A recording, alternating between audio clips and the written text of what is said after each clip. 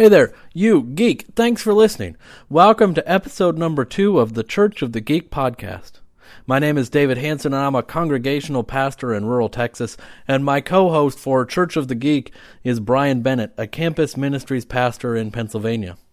We were overwhelmed by the response to our first episode, which was downloaded over 200 times. Thank you, geeks.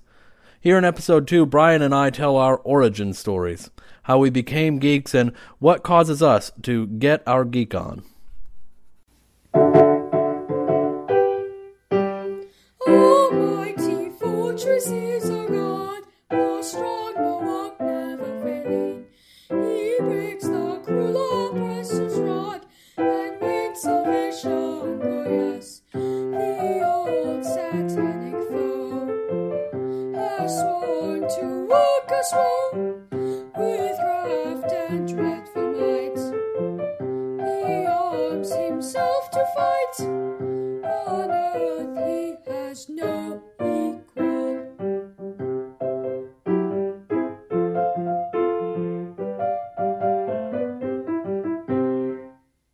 Here we are at episode number 2. Episode 2, The Phantom Menace. No, wait, that was episode... No, wait, No. sorry. No, not good. All right, No. sorry. No. Good Lord, no. You know, I don't know if you know this. There's a band called Board of Education, and it's B-O-R-E-D of Education, and they do a song called "Why Does Dad Get So Mad About Star Wars?" And it's sung from the perspective of a kid who doesn't who likes the prequels, and he doesn't understand like why mom and dad just can't handle it. So it's really funny, and you should look it up. And I don't understand it either. I really think that both of the prequels were pretty good. Both of the prequels. Both of them. Yeah. Yeah, I can't explain to my 10 and 7-year-old why Jar Jar Binks is really not a good character, so. No, yeah. I went, I really don't want to talk about that. I think the rule is you raise them as if the first movie does not exist, and if they want to discover it once they're out of your house, then they can. Yeah. Well, my son is unfortunately too smart, so he knows he's watched all of them multiple times.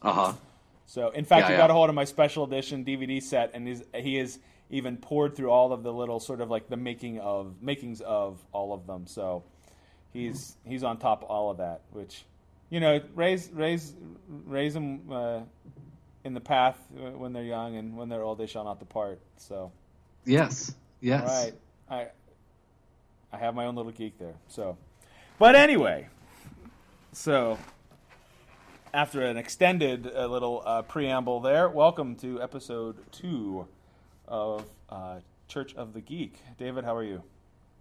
I am excellent. And have you recovered from church-wide assembly? I did. I have. It was, although not a whole lot of recovery needed to be done, it was exhilarating and really vastly interesting. Excellent. It was always being made new was the title, and we had a lot of new stuff come down the pike. So, being around when the new bishop was elected was just fascinating. So very cool, very cool. I don't have my materials in front of me because I am woefully unprepared, as you discovered when you sent me a text and said, "Hey, where are you?" Right. So I will let you sort of guide our conversation today. All right. Good. So we talked last time sort of about the what is a geek and why it is important and what it might have to say to the church in the midst of our life. But we also we kind of scheduled this one. Let's just talk about like why we are geeks and how we understand ourselves. Yeah. So, David, can you talk about your own self-understanding of being a geek? Sure. And I think lots of times as we think about these things, we were sort of awkward as high schoolers, and sort of came into our own. And I think kind of the opposite has happened with me. I have become geekier and geekier the older that I have gotten. I have allowed myself to indulge myself more and more into my passions. I've always been someone who enjoyed the, geekier things in life, a Star Wars fan and Star Trek and kind of across the board and into technology.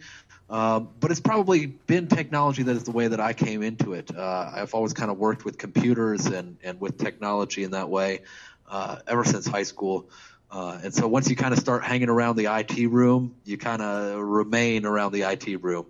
And so that's kind of been who I am. And as I have gotten older, I've discovered more things that I love and more things that sort of match.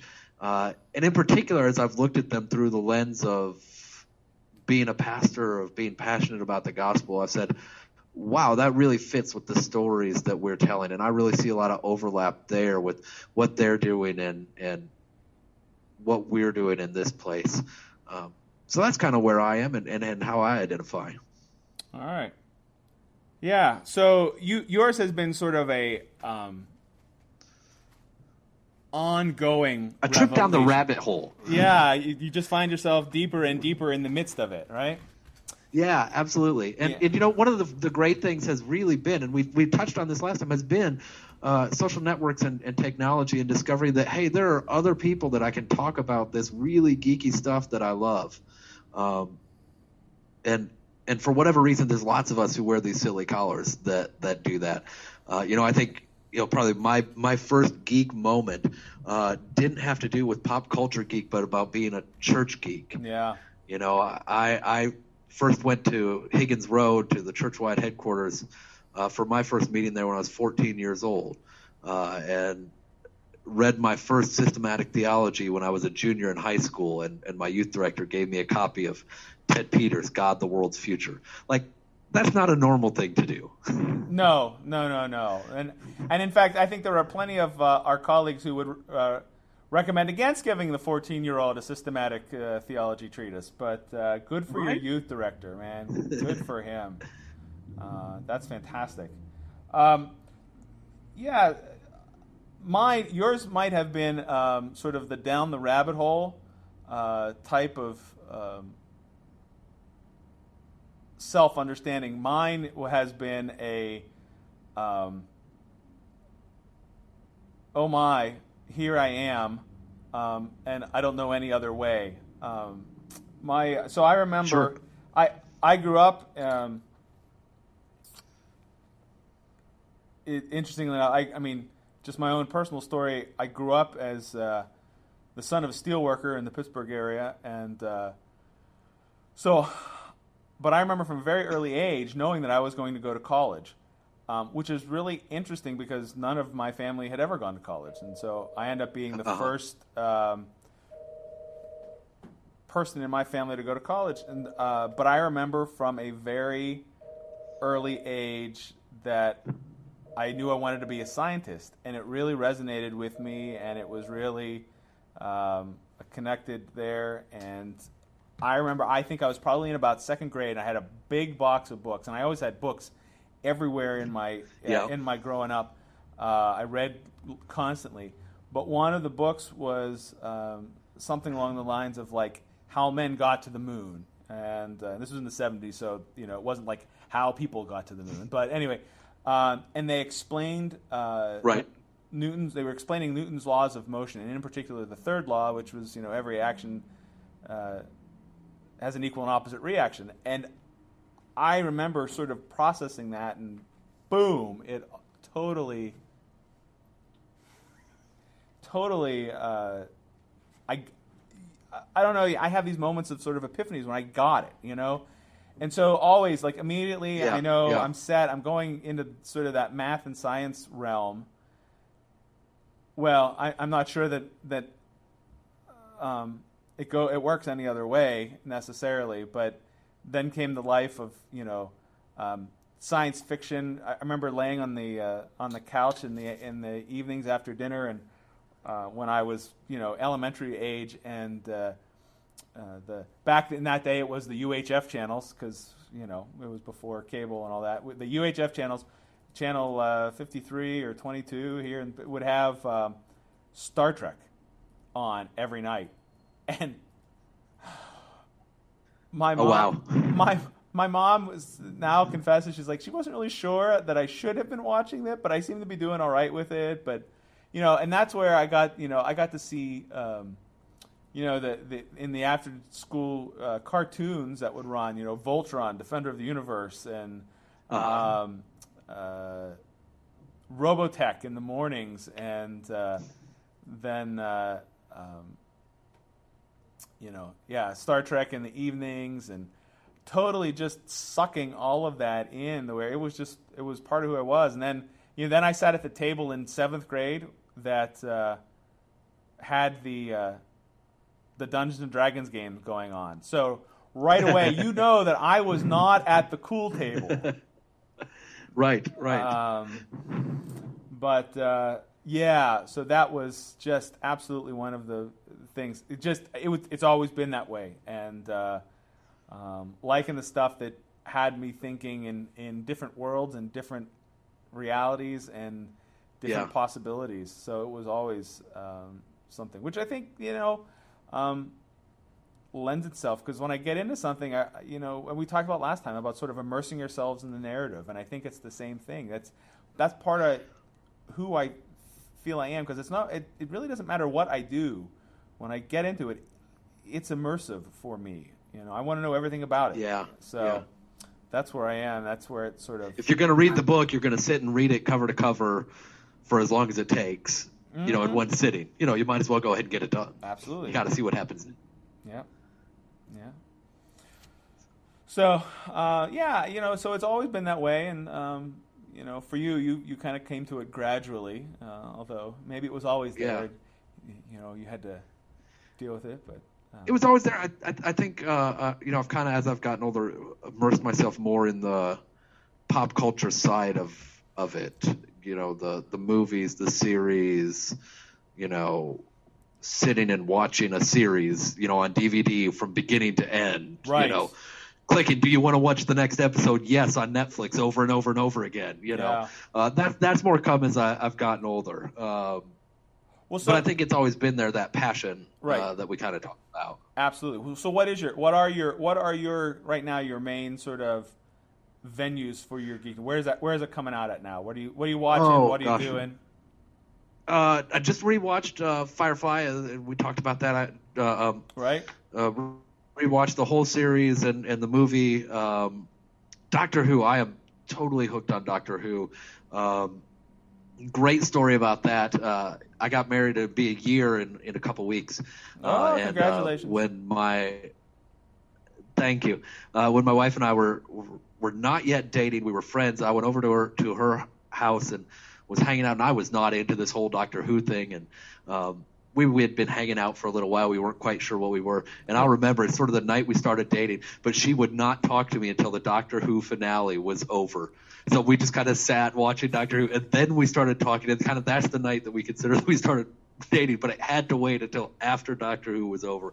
After that, I've been hooked. Okay, I think you're kind of interesting. I think there might be something, but I just cannot talk to you until the finale is over, and then we'll exactly. That's pretty much how it went. Yeah. So Doctor Who has got me. Game of Thrones has got me right now hooked. There's a lot of stuff. I've become kind of a TV junkie lately, watching more and more stuff, really kind of absorbing it all. Game of Thrones, I think they've done a really good job with. One of the best things I've been doing this summer, while everything's kind of in between seasons, is I got hooked on the Nerdist podcast, which has just been fantastic. Chris Hardwick, if you're familiar with him. Yes. Just really good stuff and right up our alley in terms of content and things like that. And so I've been going back and downloading those, and I drive to the next town up, which is about 45 minutes, once a week or so. And so I'm, listening to that each and every way and going back through their archives. I just downloaded some stuff, his first Matt Smith interview and a couple other things like that, as we get ready for Matt Smith to go off as the Doctor. So, yeah. Excellent. And you all can't see this, but Brian is making obscure hand motions to the other person in the room with him, trying to be subtle. Yeah, he's leaving. He's leaving. For some reason, mime does not work as well on a podcast. I can't figure out where the mime podcast is, but there you go. You have 27 minutes of silence, and Yeah.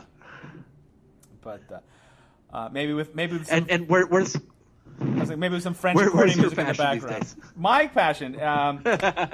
Let's get out. So always, science fiction. Yes, let's get out of the mimes and move to something else. Quickly. People are hitting the pause button on. No. So the where I am with a lot of my stuff is one. I reading science fiction has always been important. Well, let me say since 9th grade, and I'll tell you why. Like in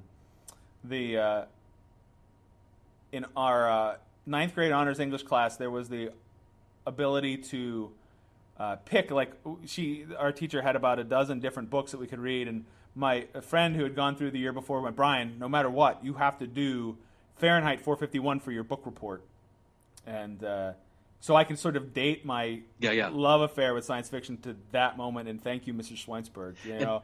And were you distinctly science fiction or science fiction and fantasy? Fantasy came before, and that was always okay. Okay. Sixth grade. Were you hooked on the Piers Anthony books too? No, Piers Anthony. Well, I did read. Yeah, no, not just that. Yes, I did read a number of the Myth Inc. books, right? That's right. Yep, That's yep. Piers Anthony, right? Little Myth Marker and yes. Yep. So I've read is that those. Piers Anthony or is that? You know what? No. Now I'm thinking suddenly. Or is that Robert Asprin? That's a good question. Now is that Robert Asprin? Maybe. Oh, now we're gonna have to look and see. You're gonna have to look that up because right now I can't. That is Robert Asprin. That is Robert Asprin. That's Robert Asprin. Yeah.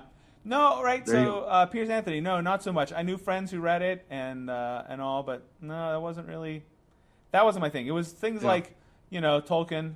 I remember reading The Hobbit, 7th or 8th grade. No, before that, because I read The Hobbit, and I remember in 8th grade or so trying to start The Two Towers and failing. Because that beginning is really, it's tough slog in the beginning. But I had done the Chronicles of Narnia in 6th grade because a friend had pointed them out to me.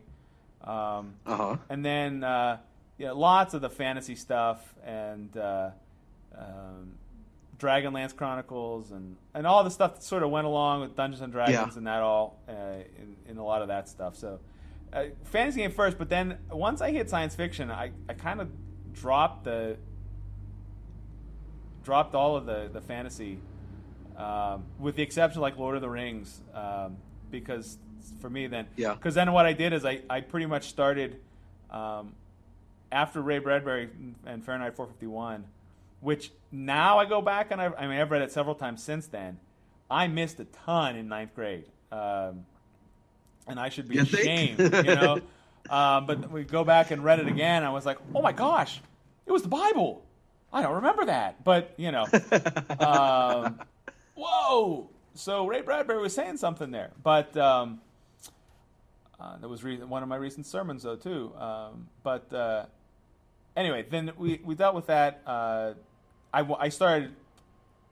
read Isaac Asimov, and there was nothing of his that I have ever not liked. I mean, for me, he is the man. And I don't want to say that I've read everything he's written because I don't think that's possible. But he is phenomenal. And then, I mean, that was all sort of my leading into why I ended up as a physics major in college, and I even worked on a PhD in low temperature physics and acoustics. I mean, all based on sort of that love of the possibilities that exist in the question and the what if process of science, and where it has connected with science fiction. So Yeah. So a lot of science fiction, and then comic books, and the superhero stuff was always big. I had a small but I think respectable comic book collection. I didn't collect just everything. I was very selective. And ultimately sold it so I could buy a bicycle, but it's all right. It was better for me. So slowly working my way back into a couple titles that I think are really worth it. So yeah, so that's sort of where I am, and although I have also found that right now on the science fiction, the Sci-Fi Channel, they're doing things like sci-fi reality TV, or like competitions like Face Off, and I'm just enthralled by watching the people who make the stuff, like the costumes and like professionally, and those who are sort of just amateurs in their heroes of cosplay stuff. And then there are the sci-fi original movies like Sharknado and Ghost Shark. David, we're gonna. This is a confessional moment. Father, forgive me, for I have sinned. I have not yet seen Sharknado, and I feel horrible. I feel horrible that I have not as bad as you would feel if you actually watched it. It is horrible. I do think I need to see so it. Bad. I just think I need to see it. Yeah. I don't remember what I was doing, but I remember when it was on, and Twitter was just like exploding. And maybe I don't need to see it because I experienced it vicariously through Twitter. Yes. That was perhaps even more amusing than the movie itself. I bet it was. Yeah. I bet it was. Yeah. Yeah. So, in terms of an interesting question for me is, where do you think of a way to ask this question?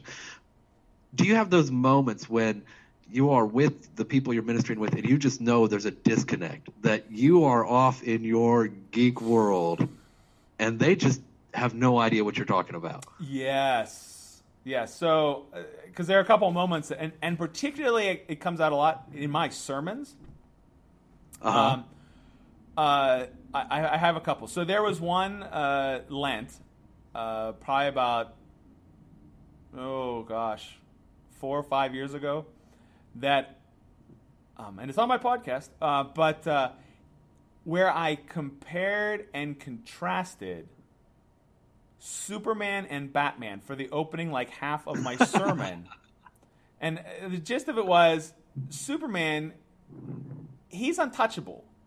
I mean, there's nothing that he does that is at all sort of leaves anything out the question. He's too good. He's too alien to our reality to know that he will do anything but what he is supposed to. One-dimensional.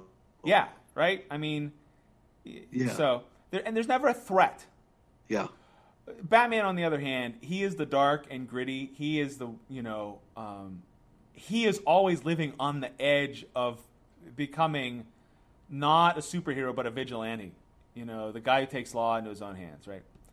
And so of course it's Lent. It's the first Sunday in Lent, and the text is the temptation of Jesus. And so I ran with that in the sense that, right.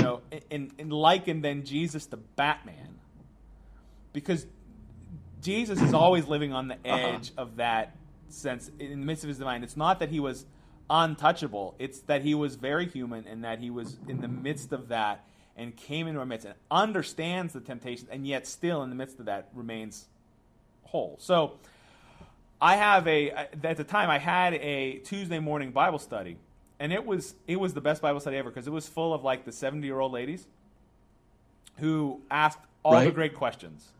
And when I threw that out there, I went in the next time, I went, okay, guys, did you understand any of that? And they went, no, Pastor Brian, we didn't understand any of that. No, yeah. But we just hung on because we knew we'd get to a part where we could jump back in. And I was like, excellent. They had known me long enough at that point that we could get that worked out. But they were definitely yeah.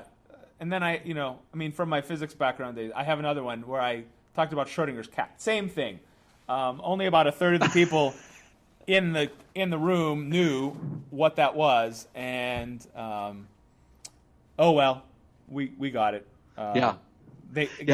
Mine was like you know, I mean, you don't get any more mainstream geek culture than Batman and Superman, right? Yeah. The Princess Bride. I'm doing a sermon and I'm talking about The Princess Bride, and I can see the blank stares start to roll through the pews as people start to tune out to the Prince. I thought, this is really funny. I'm tying in Vizzini. No. They weren't there. Unbelievable. I mean, yeah, right? I mean, that is the staple of sort of geek culture. Yeah. And I would say mainstream culture. I mean, it's very mainstream. Yeah. So, yeah. Anyway. Not so much. Yeah. I mean, there are drawbacks. In the midst of that. Well, I think that's true. Anytime you bring in a cultural touch point, you're going to miss a portion of the population, whether right. it's sports or politics or something on TV that you think everybody has seen. Someone isn't connected to it. Right. No. It is definitely a challenge when you throw that out there, and that we have some issues. So, but I mean, at the same time, I think it's nice when folks feel that there's a connection. Then, in some ways, they know that people in the pews, as in the ministry, they understand then that you're human and you're going to have your own thing. Yeah. And so. Yeah. Now, if you're doing it all the time and they're constantly just it's you're unreachable. Yeah. That's another thing. But I think one of the things that just helps it open up and go, oh yeah, he's a real human being with real interests, and that it's not then that our faith is something that is separate from our lives, but that our faith informs and we reflect upon things and what it means for our faith and how we make contacts and connections in the midst of that. So I think that's an important part of that, and why it's important.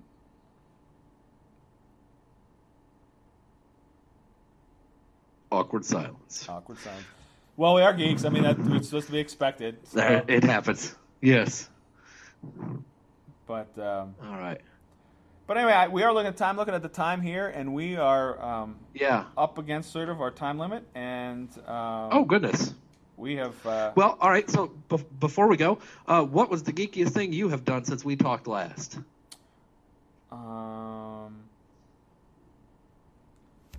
Gosh, I should have been ready for this question. You asked me this last time, and I am preparing a Dungeons and Dragons campaign for my 10-year-old and some of his friends. Excellent. Yes. Excellent. I like it. How about you? I think mine was probably my setup, because I was not in Pittsburgh. My setup for watching Churchwide Assembly and following it at home. I did see that. Did see that. Yeah. At one point, I had my computer wired into my big screen TV at home, and so I had my computer, my big screen TV, my iPad, and my phone. Also, I could keep up with Twitter and Facebook and the live stream all at once. That was the day of the last vote of the election. I really had the whole thing going that last day. That was a good day to be connected in like that, because it was. And I'll say this: I suspect you had better audio than we had in the hall. It was really pretty good. They did a great job. I was impressed. You were getting the feed directly from the mics, and of course, sitting in the hall, it was coming out of the speakers, and so it echoed and reverberated, not horribly, but it was a big convention hall is where we were at, so it was but it was good. It was good. It was very interesting. So, well, that's very cool. Excellent. Very, very. And I guess I could say this too, because I was tech support at Churchwide Assembly. I was helping people with their iPads, so I was ranking pretty high on the geek meter there. I've got to say that was a geeky church-wide assembly. Everybody with iPads. Indeed, it was. So excellent. Well, sir, time to sign off here, and I hope that may the force and the Lord be with you, and all that stuff. All right, take care. Bye. Thank you for listening to this episode number 2 of Church of the Geek.